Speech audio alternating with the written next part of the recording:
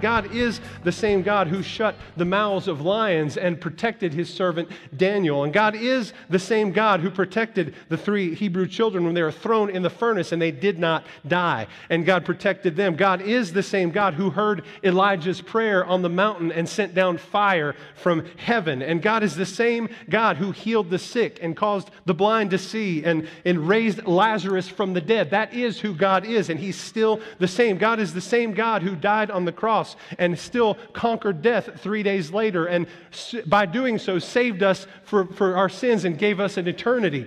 And here's the thing, all of that is beyond description. All of that doesn't make mental sense. We can't quantify that or put a number on that. I can't explain that. I can't explain how he did it. I don't know how he parted the Red Sea. I don't know how he rose Lazarus from the dead. I don't know how he beat death and rose and saved me from my sins, but he still did it, and he's still God, and he is the same yesterday, today, and forever. Amen.